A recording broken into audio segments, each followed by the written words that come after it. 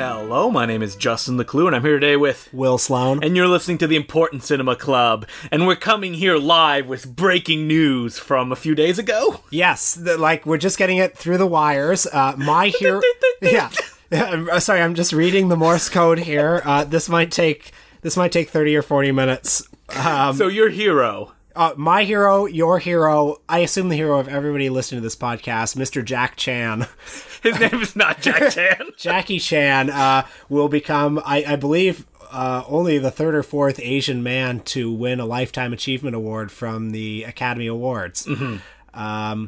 Getting an honorary Oscar for his unparalleled body of work, such smash hit films as Drunken Master, Around the World in 80 Days, Shanghai Nights, The Spy Next Door, the superior of the Shanghai films. I mean, they're both good. In different ways, right? But we're not here to talk about Jackie Chan. No. Although we will talk about him. We will eventually get to... We're saving that one because, we're going to knock that episode so out of the park that we want to space it out. And build up anticipation a little bit. Yeah. But we're actually going to talk about a martial artist, actor, choreographer, director, who I think is more talented than Jackie Chan. And not only that, but he grew up with Jackie Chan. Mm-hmm. They were brothers from another mother at the Peking Opera School. And this person's name is Sammo Hung, who you may know from Martial Law. Does anybody remember that TV show? TV's Martial Law, his smash hit. 2 seasons. Yeah, it ran for 2 seasons. Kind of a Walker, Texas Ranger ripoff. They crossed over with Walker, Texas Ranger. I know. That's why I said that. There are some great clips online of Sammo and Chuck Norris exchanging some chuckles on the set. Martial Law was this... right after Rush Hour became a big hit, they were going to bring Sammo Hung and have him be a big star in America, and they paired him with Arsenio Hall. I don't know if I've ever actually seen Martial Law. Have you? Yeah, it's fine. It definitely doesn't capture the glory days of Hong Kong cinema by any stretch of the imagination, even though some episodes are directed by visionary Stanley Tong. Mr. Magoo himself. Hey, come on. Police Story 3 yeah. and Stone Age Warriors. Mm-hmm. So Sammo Hung grew up with Jackie Chan.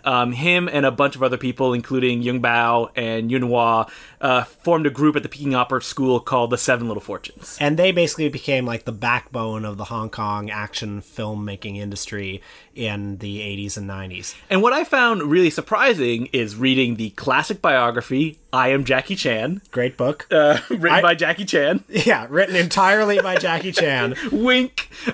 Is that Sammo Hung and him did not get along when they were in the Peking Opera School. First of all, I want to give a little context for what the Peking Opera School was. Basically, Jackie Chan and Sammo Hung and their colleagues were sold to the opera school by their parents, who were all poor, basically in indentured servitude. And they had this very stern master, I forget his name, who... basically from 6 a.m. to 10 o'clock at night, they had to do just nonstop acrobatics and exercises and horrible back-breaking labor. He was a very strict, stern taskmaster who would beat them up. And this is all documented in a movie that Sammo Hung stars in and produced called Painted Faces. Mm. And when other people saw the film, which is brutal, which is just children being kind of tortured for 90 minutes, they said that was much softer than what they remember as kids. And so...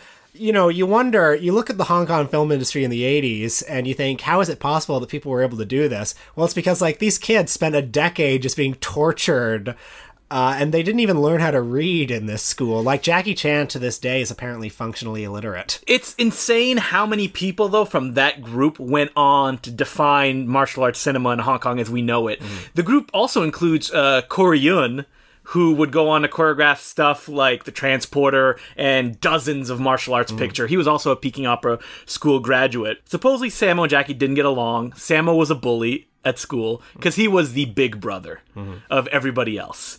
And finally, when they graduated and they went upon their own ways, Sammo got right into the film industry, from the get-go. I think he was about 16 years old, and he just went from there.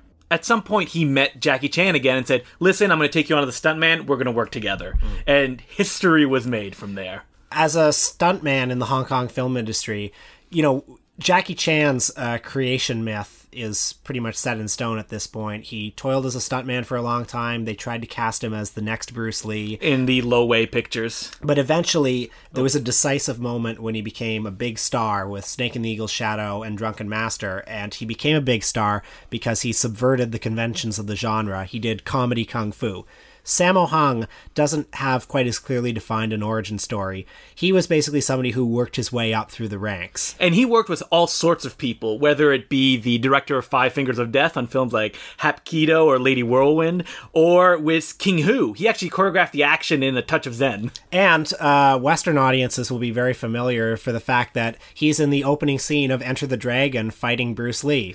Sammo actually choreographed the action in the Bruce Lee free portions of Game of Death. Mm-hmm.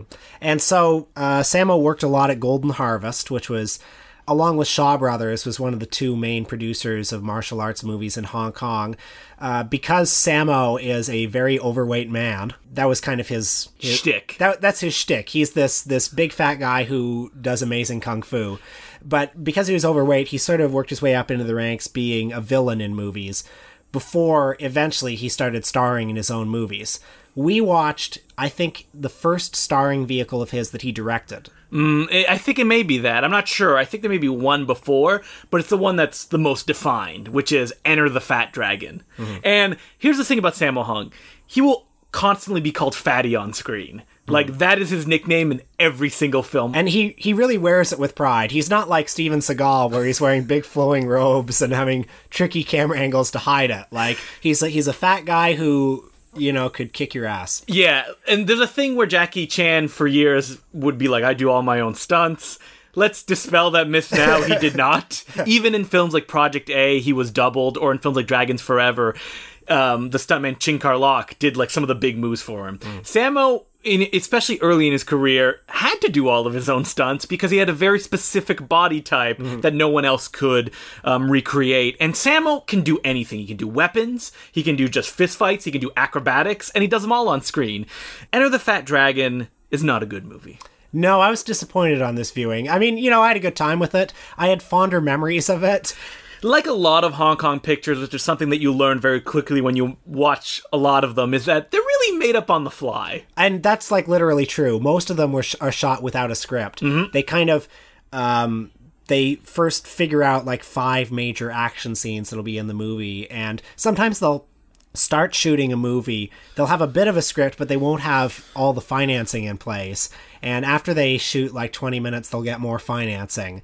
And so as a result, a movie like Enter the Fat Dragon, which is an incredibly low budget film, it's pretty cheap looking. And I would say the first hour of this 95-minute movie is nothing happens. Very meandering, but it's got a certain charm. In it, Sammo plays a obsessive Bruce Lee fan, somebody who wants to follow in the Little Dragon's footsteps. And the movie itself is kind of a pastiche of Bruce Lee's style. It's sort of a parody of Bruce Lee's films. It kind of has a similar plot to Way of the Dragon. Mm-hmm. Especially in the way that it takes a long time for the main character to actually start fighting. Yeah, and there are endless boring stretches. There was one really funny gag where he gets the Bruce Lee style glasses and he tells the shop teller, like, do I look like him? Pointing to a photo of Bruce Lee with sunglasses. But the shop teller confuses it with a pig with glasses. Which I guess the geography of the scene is not really very well established, but I think the picture of the pig was above the picture of Bruce Lee. Okay, yeah. Yeah. So that just shows that Sammo is not one that's afraid to make fun of his image. Yes, and not one for subtlety, necessarily. But there are some good moments in this movie. So, yeah, the plot... Who cares? But as in Way of the Dragon, it's kind of Sammo Hung as a country bumpkin who comes to the big city to help his uncle with his fast food restaurant, and they run afoul of gangs. But I'm making it sound more coherent than it is. Suddenly at the hour mark, we're introduced to this damsel in distress that gets captured, and then Sammo gets inadvertently involved and has to save her. But first, he gets to stop by the set of a Bruceploitation movie. Yeah, this is the one scene of this movie that's really good. Some people may not know, but after Bruce Lee died, because he was the most easily exportable martial arts star, many unscrupulous fly-by-night producers made movies that were basically Bruce Lee knockoff films, and they had people like Bruce Lee, Bruce Lee, Dragon Lee, Bronson Lee was one of them. And I mean, these movies, like, they were made by the dozen. Enter the Game of Death was one of them. Let's not forget Bruce Lee Rises from the Grave. Yeah, well, Bruce Lee Fights Back from the Grave was kind of a generic Korean martial arts movie that Terry Levine of Aquarius Releasing just filmed a new scene of Bruce Lee popping up from the grave, stuck it at the beginning. But it has an amazing poster. It has a great poster. Which is Bruce Lee painted punching out of a gravestone. I have that poster in my bathroom. I have it in one of my closets too. But in the movie, it's just some dude just pops out of an already dug grave and runs off. And then the rest of the movie has nothing to do with him. Mm-hmm. But anyway, in Enter the Fat Dragon, Sammo Hung goes to the set of this movie, and there's this really arrogant Bruce Lee impersonator on the set. And Sammo beats everyone up and says, "You are not Bruce Lee." And it's awesome. And it's a really powerful passing of the torch moment, I would say. Well, Sammo said that he and Bruce Lee were not really friends, but they were acquaintances, and they did work on a bunch of stuff. And they had mutual respect. Exactly. So you can see the kind of kernels of what would become Sammo Hung's style in this film, especially in its lengthy climax, where Sammo fights three goons, each with their different skill, one of them being a Chinese martial artist, played by Beardy, the famous martial arts action star. One of them, a boxer, which Sammo really loved to tackle a lot, using the European kind of fighting style. And one of them is a man in blackface. Yes, we're sorry to report that. And in these fights, which are good, I don't know if I'd call them great, something that I noticed is that Sammo loves to be just pummeled, and that those pummelings appear on his face, like bruises, bleeding, like it hurts to fight in a Sammo Hung movie. Yeah, his characters, like, they sweat, they bleed, and I think if there's anything that really differentiates Sammo from Jackie, it's the fact that Jackie Chan's action is it's very comical, it's very balletic. I mean, Sammo's action can be very balletic too, but, like, you feel the bone crunches. Yeah, the pain is very important in a Sammo Hung film. Kind of like the avoidance of pain in a Jackie Chan movie. You're like, oh my god, he did this stunt, or he did this. In a Sammo Hung, it's all about that real impact. And some of his movies, like, because of that real impact, and because there's, like, a relentlessness to the fight scenes, like, a Sammo Hung movie like Warriors 2, like, the last 30 minutes of that movie, not only is it, like, just nonstop fighting, but it's nonstop painful fighting, and as you're watching it, like, you almost start to sweat, you know? Yeah, it's like a visceral reaction to what's going on. But what's funny about that too is, like, not only is it painful and not only is it violent, but it's also funny. Yes. Like, he's a master of, you know, doing comedy kung fu movies that are also really brutal. And he did a lot of them in his career. Like, once he got into his kind of directing groove, he made films like Knockabout, starring Yung Bao. Great film. He, like you mentioned, The Warriors 2, Magnificent Butcher, and, you know, too many to name. The early Jackie Chan and Sammo Hung films, I think, really kind of inform each other. Jackie Chan is often credited with pioneering the comedy kung fu subgenre. I mean, as with anything, it's not quite true. Before Drunken Master, Sammo had The Iron-Fisted Monk, which is kind of a comedy kung fu movie. I mean, Jackie Chan with Drunken Master really popularized the form. And then Drunken Master inspired Sammo Hung's Magnificent Butcher, which, like Drunken Master, is a comical take on Chinese folklore. It's literally the same kind of story, because in Drunken Master, it's Wong Fei-hung, and in Magnificent Butcher, it's one of Wong Fei-hung's student, played by Sammo. And Knockabout is very similar to Drunken Master as well. But then, you know, of course, they evolved in the 80s. Eventually, they were going to come together on film. Jackie, Sammo, and their Chinese opera mate, Yuen Biao. I love Yung Bao. He's one of the most underrated martial arts performers, I think, in, like, the top tier kind of guys. And he's always been trailing behind Sammo and Jackie. Sammo, Jackie, and Yuen Biao formed... They appeared as a threesome, basically, in a bunch of movies in the 80s. They were called the Three Dragons. They first appeared in Project A together, which is really a Jackie Chan film, with the two of them in supporting roles. One of the best Jackie Chan films. Principally because I think the guiding hand of Sammo Hung gives the film structure that is kind of missing in Project A2, which Jackie Chan directed solo, which has real big highs, but is kind of formless in the way a lot of Chan films are. But I also think that Project A is a real melding of the sensibilities too, because as in the other Jackie Chan movies, it's a very kind of like upbeat action movie with lots of like I mean, it's the movie that kind of defined Jackie Chan's 80s style, where it became less about the kung fu and more about the kind of big set pieces and the stunts.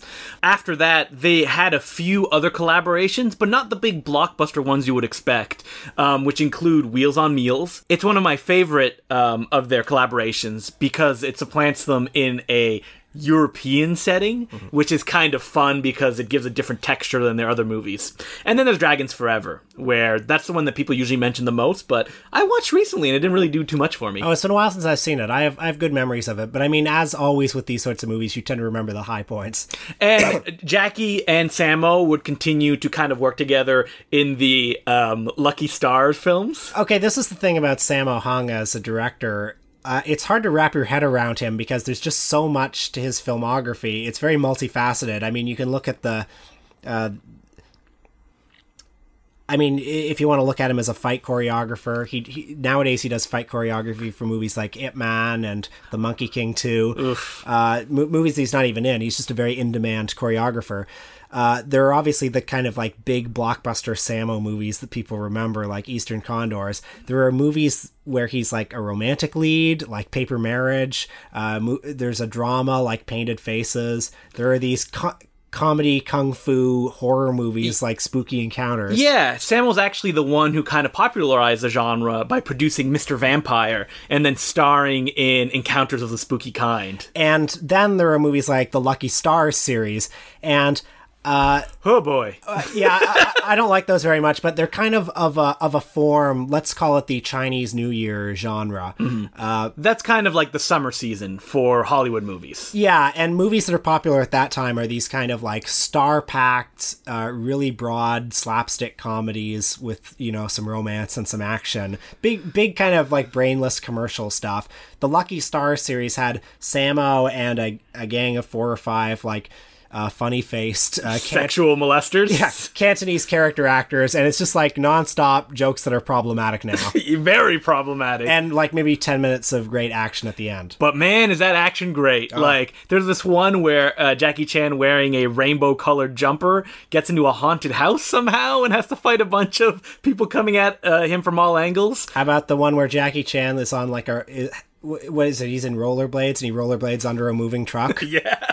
Like, amazing. This is the kind of choice you have to make when you watch Hong Kong films. Is there's going to be a lot of filler in the stuff that you watch with some gold. Sometimes at the end, sometimes in the middle. You just never know. You got to roll the dice. The other thing about Sammo is his films are a bit problematic.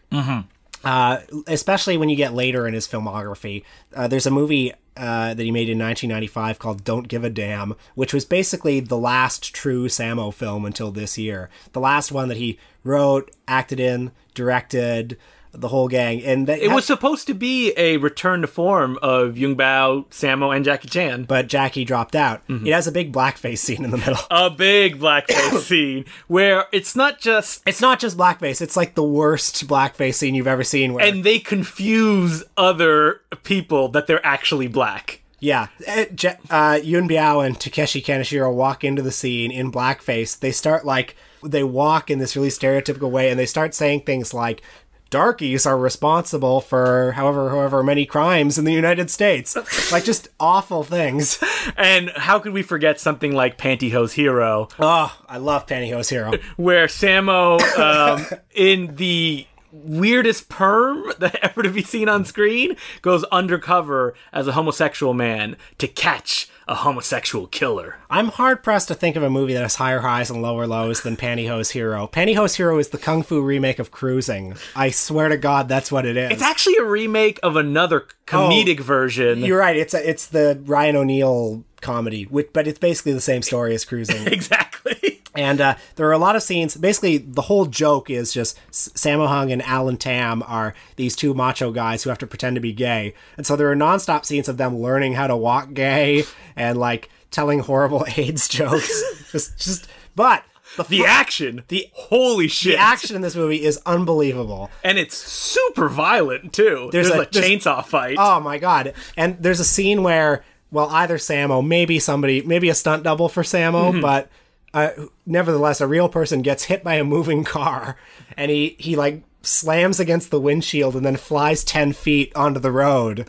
It's that kind of stuff you can't see anywhere else in the world. It's just surrounded by these problems, if you will. Yeah. But not all of Sammo's movies are problematic. Let's talk about EASTERN CONDORS. So EASTERN CONDORS came from a period in the mid-'80s when Jackie Chan was having some massive success with these kind of like globe-trotting action movies. Jackie Chan was starting to make a big bid for, other Asian markets, the European market, with stuff like Armor of God, his big Indiana Jones movie, and Golden Harvest, for a brief period, started letting Sammo have these kinds of budgets.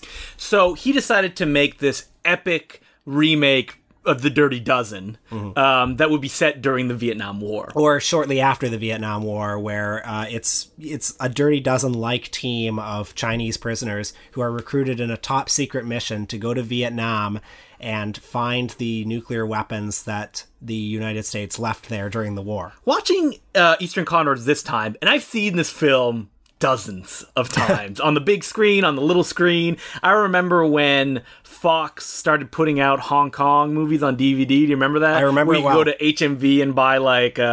Winners and Sinners and stuff. Yeah. Or like Operation Scorpio. Yeah. That I watched this film so much that it basically melted the DVD player. And on this viewing, I noticed that the style that Sammo seems to be really adopting is a very controlled, almost John Carpenter-ish kind of framing in the way that he presents things. Interesting. I mean, it reminded me a little bit of John Woo in how kind of serious and how ultra violent it is. I was surprised watching it again this time. I'd forgotten how like kind of disturbingly violent it is at times. There are these like scenes of real mass slaughter in it. And I was surprised how not funny it is. It's a film that, in its original version, it had a lot of character set up at the beginning. And if you watch the trailer, you can see all this goofy-ass comedy that at some point someone decided we're just going to cut these 30 minutes off and we're going to make a 2-hour film, a 90-minute film where it just starts, they go on their mission, they drop down into Vietnam, and they already start getting killed. And it is a bit jarring in those opening scenes. I find that this is a movie that I kind of have to warm up to a little bit. But once the action starts, it is so violent. It's almost barely a kung fu movie until its final 10 minutes. Yeah. It's more of like a jungle action picture. And it also, it would be maybe disingenuous to say that it's a serious movie about war. This is a film where Sammo Hung uses a leaf off a tree and somehow, through the magic of slow motion, launches it through the air to impale soldiers in the neck and kill them. But at the same time, it's a movie that has kind of like the courage of its convictions in the way that it depicts violence. Like, there are times when the violence is supposed to be unpleasant and you're not supposed to like it.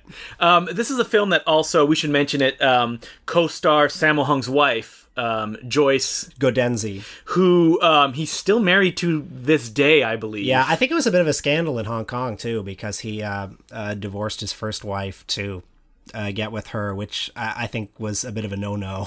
And while Sammo Hung's treatment of women in a lot of his movies is fairly problematic, he has always been one to kind of champion the fighting femmes genre. Yeah, the girls with guns, if you will. And he actually directed, kind of ghost directed, Korean is the credited one, film She Shoots Straight, which stars his wife, who also co-stars in EASTERN CONDORS. And if you want to get into the girls with guns genre, that's a perfect one to start with. Anyway, in this movie, she plays a Vietnamese rebel, and she's badass until she meets a brutal demise in the final moments of the movie. Yeah, which is cool too. Like, yes. You know. I mean, this film also stars Yung Bao sporting a ridiculous anime-style haircut that falls over one eye. And also, their Chinese opera brother, Yuan Hua, one of the lesser-known members of the Yuan clan, as the villain. He's this really weird villain. The rest of the movie is this kind of like rather sober, ultra-violent action movie. And then this guy is kind of like a weird James Bond villain, where he has this comical laugh where he goes, and he's got a fan that he fans himself with in a very fey way. I mean, you just look at the final 10 minutes of this movie where they come upon a missile silo that they have to blow up, and it is a masterclass in action storytelling and just construction. Yeah. There's, like, camera moves in this film that will just highlight a moment where I'm like, oh, That is so great. Just pause it right there. Let me just soak it in. When we talk about, like, how you really feel the pain in the Sammo movie, is like, this is Exhibit A. And, like, when we talk about action films, people think that they're a very basic level, which is like, good guy fights bad guy. That's all you need to see to be able to deliver something. Sammo understands that, like, every person of the team has to fight someone different. So, like, Yung Bao will fight this guy, and then Sammo will fight this other guy. At the end, they'll come together to defeat this other person, and it works like such a clockwork machine that for films that a lot of people associate with, they just made it up as they go along, show such precision. Which is something that you don't always see in Jackie Chan directed films. Yes. Although I don't want to sound like we're beating up on him, because I love Jackie Chan. I love Jackie Chan too. Yeah. But I prefer Sammo Hung fights for just the way that they're constructed. Oh, we missed talking about a good Jackie Sammo movie from the 80s called Heart of the Dragon. Now, this is a movie that, A, for effort, for trying something different. This was an attempt at a Hong Kong Rain Man. Where that's actually what it's been described as, where Jackie Chan plays this kind of this scoundrel type. What is he? Is he it's been 10 years since I've seen it. Is he a triad? No, he's actually a police officer. Oh, is he? Well, anyway, he maybe is an alcoholic or something. Yeah, that's something that Sammo always did with Jackie Chan's characters, that when you usually associate Jackie Chan, you think of the person, Jack. That's why his name is always Jackie in his movies. But Sammo was always trying to undercut that. So, like, in Dragons Forever, he's like a womanizer. Yeah. And that's one of the reasons people say the film bombed. Yeah. Is that people just want that one image of Jackie Chan. But so in this movie... Yeah, he plays this kind of down-on-his-luck cop who has a mentally handicapped younger brother. Played by Sammo Hung. In full-on, like, he is Simple Jack in this film. Like, you have never seen a more ridiculous portrayal. And what's funny about it is he's so absurd, but the movie treats it deadly seriously. Yep. And it all climaxes in a amazing fight in a construction yard. Like, if you're gonna love Sammo like we love Sammo, you kind of have to appreciate that some of the movies are just like ridiculous wild rides through, scenes that don't match. So, we highly recommend Heart of the Dragon. Yeah, check it out. That was another one that came out on those Fox DVD releases, you remember? Yeah. They were like, listen, this is what we're going to do. Eastern Condors, Magnificent Butcher, Iron-Fisted Monk, Heart of a Dragon. They were like, what are the Jackie Chan movies that nobody else has bought the rights to? So Sammo had a bit of a rocky 90s, I would say. Well, the funny thing about Eastern Condors and his other big budget movies like Millionaire Express and Pedicab Driver is they were not big box office successes. Mm-mm. And we're hard pressed to figure out a reason. Some of it had to do with the fact that he had a falling out with Jackie Chan for a while. Mm-hmm. And in the movies where they appeared together, those were the ones that were the big hits. Mm-hmm.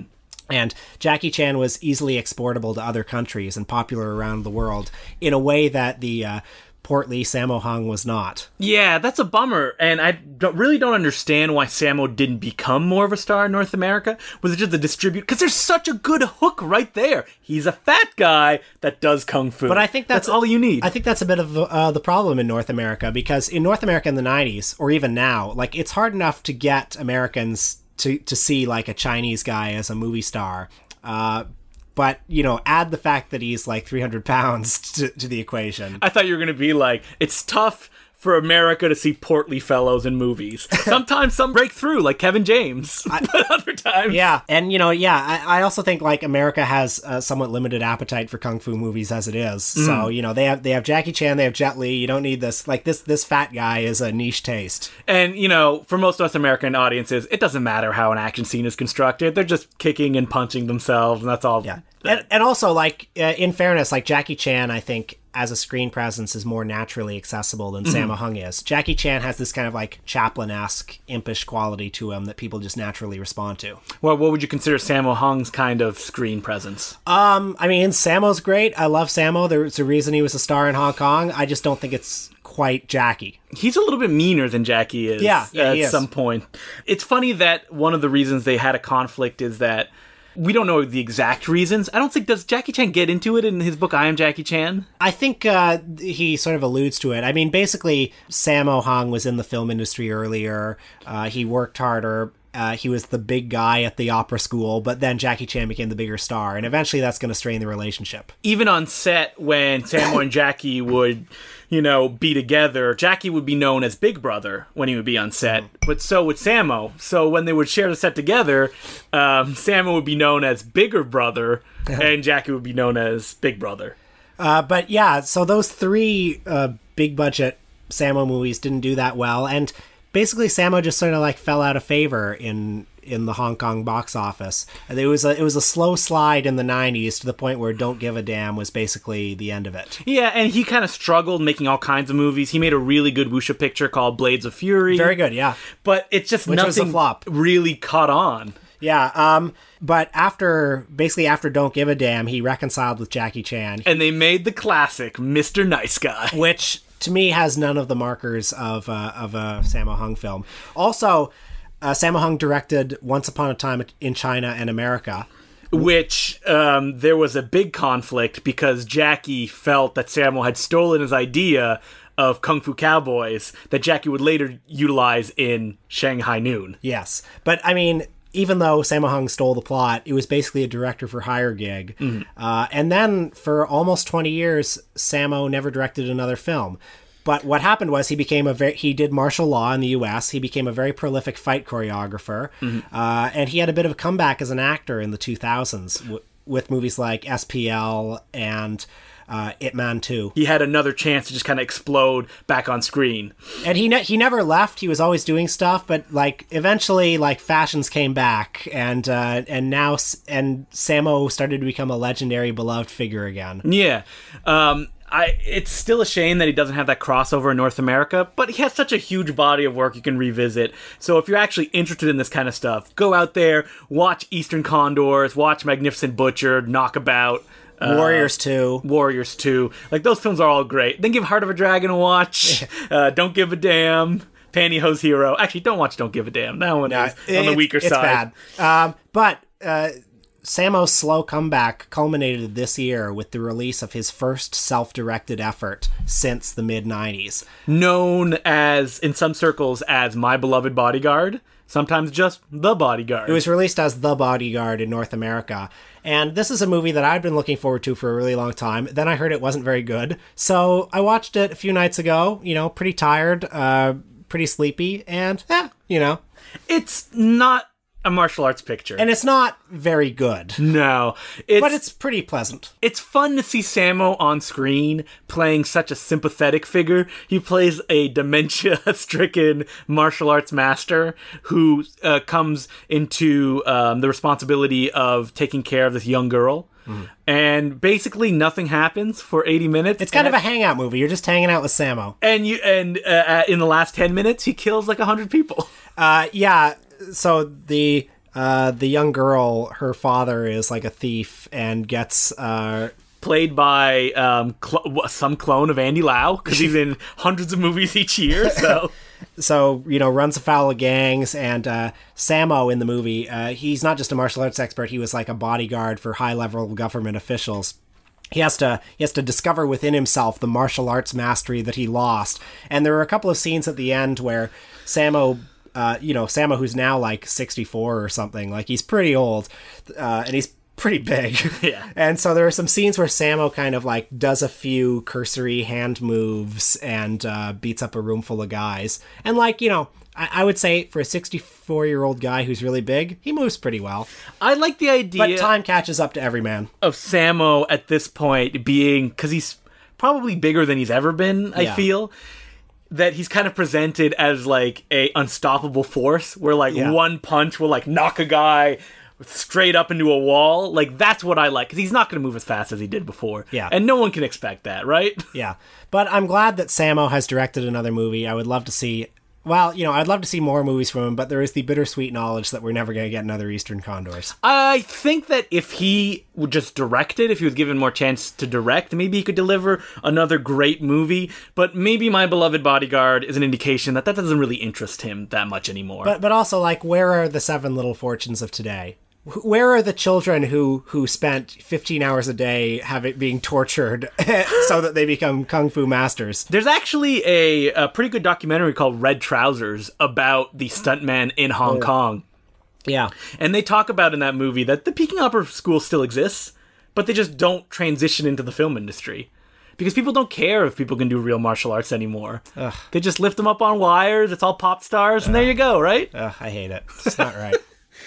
All right, so what are we doing next week, Will? Well, it's the Toronto International Film Festival, which for those of us in Toronto is a pretty big deal. Mm-hmm. It clogs up our street. We can't get to work. Yeah, all the, taking up our tax dollars so that rich people can have a gala, whereas Ford Nation members like you and I, what do we get from it?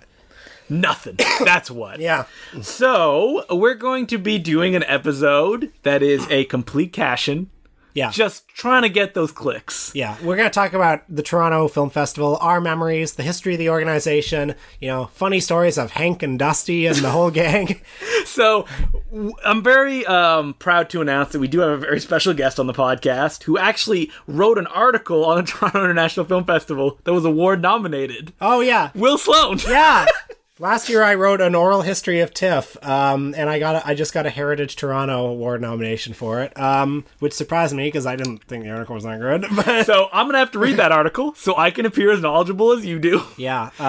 And we're actually going to watch some movies for next week. So we're going to watch, first of all, we're going to watch a movie that we both saw at its TIFF premiere. Probably in the same room, I would assume. I think so, but before we knew each other. Mm-hmm. Isn't it incredible there was a time when we didn't know each other? Yeah.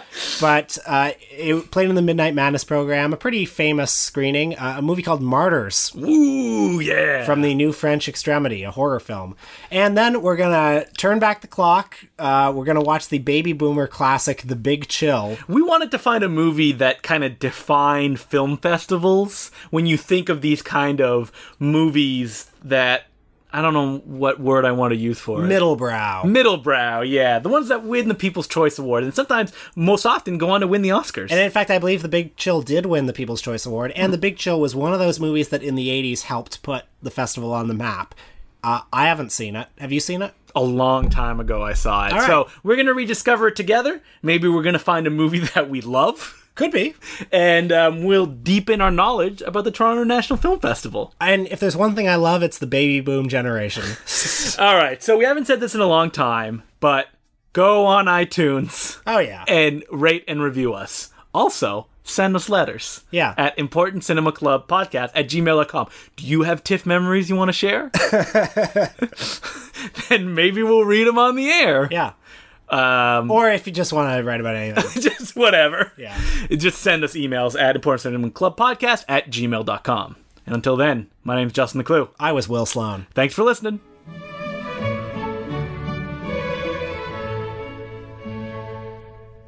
It's that time of year again, Will. It's time for us to just take 2 weeks of vacation off our jobs and just watch 6 movies a day, right? That's what me and you are going to do? That's what we're going to do. I'm going to quit my job. I'm going to give up all my benefits, and I'm just going to see movies that will open in 2 weeks anyway. It's the Toronto International Film Festival. So I'm really excited to see some of the big picks like Snowden. Oh, yeah. Birth of a Nation. Yep. Yeah. Nothing controversial about that. Yeah. Separate the artist from the art. So for Toronto International Film Festival, which we're going to talk that was a joke. Those two were a joke. We're not going to see Snowden or Birth of a Nation. Because, yeah, I was never someone who went to Toronto International Film Festival all the time, and we'll talk about this in the next episode. But what are you looking forward to movies that are coming? Because people are buying their tickets, and they're like, I need a voice to guide me. And they're complaining about it on Twitter, and yes. They're talking about, I can't believe the tickets are $34. TIFF has lost a customer. It's like, no, they haven't. Yeah, you're gonna buy that ticket. You're gonna go see the movie. Imagine if some of these people refused to buy tickets. They would be at their home all day during TIFF just watching Twitter being like, oh, wish I bought that ticket. Anyway, I got a 10-ticket package this year. So what are you seeing? I'm going to see Tony Erdmann. I'm going to see Elle by the great Paul Verhoeven. I'm going to see the 2 Werner Herzog movies. Then I'm going to try to branch out a little bit, see some more... Populous fare. Snowden, Birth of a Nation. No, I'm going to see, I've got a couple of wavelengths that I'm going to see. Okay. The Ornithologist. Yeah, you got to do that, right? So people are like, what do you see at TIFF? And you're like, you wouldn't know this, but... I take my medicine. I'm going to see that Paul Schrader movie at Midnight Madness. Dog Eat Dog. So somebody recommended a movie in Vanguard that I should see. I think it's called The Untamed. I heard good things from somebody on the programming staff. Okay, so I'm not going to see any of those fancy movies. I saw like 60 movies last year, and I was like, never again. Yeah. So this year, I'm just picking very specific ones. Also, I'm poor, and I can't afford to go to movies. Fair enough. Unlike you 10-ticket pack king over here, who can just see whatever he wants. I'm going to be seeing Free Fire, the new Ben Wheatley movie. Oh, I think I might be getting a ticket for that. Dog Eat Dog, like you said, the Paul Schrader picture. I really want to see Colossus, the new movie by Nacho Vigilando, the guy who did Time Crimes, And Extraterrestrial. Open Windows with Sasha Grey. Yes, and Headshot, the new Indonesian martial arts picture. And I don't know what else the future may hold. There's a biopic of Bruce Lee at the festival this year. Are you going to see that? No, I'm not going to see that. So, are you going to go to any of the swanky parties? Well, as Dusty Cole himself once said, and think of the parties. This is the thing about TIFF parties, is that what am I going to say to anyone that I meet? I mean, that's a question I ask myself every day when I leave my apartment. Are you going to hang outside the hotel outside the hotels with all the, stargazers waiting for George Clooney to come out? I used to be a big autograph hound when I was a kid. When I would go to like Fantasia and stuff like that, I get my tickets signed all the time. When I was like 10 or 11, I used to like write celebrities for their autographs. Really? Yeah, big time. Like, which celebrity would you write? Oh, I have Roberto Benigni's autograph. You do not. I swear to Christ, I do. Yeah. How much do you think it's worth? Does he say your name? He says my name. Okay, yeah. so it completely decreases in value. Yeah. I'm all about, like, the Asian auteurs that come, like, especially if they're, like, an action filmmaker. So, like, your Kim Ji-woons, who also has a film playing in the festival that I'm really excited for. Johnny To, I get an autograph from. The director of Unkback, I assaulted to get his autograph on my DVD of The Protector. And other than that, I haven't gotten an autograph in a long time because at some point I was like, what am I doing? It's stupid. Who am I trying to impress? And plus, like nowadays, nobody gets autographs anymore. It's all selfies. Is that what it is? Oh, yeah. I don't think I've ever gotten a selfie with a filmmaker before. I don't think they like it. No? No. So if Robert Benigni, you met him on the street during I would say, TIFF, hi, Robert Benigni. His name's Roberto. Show him a little fucking respect.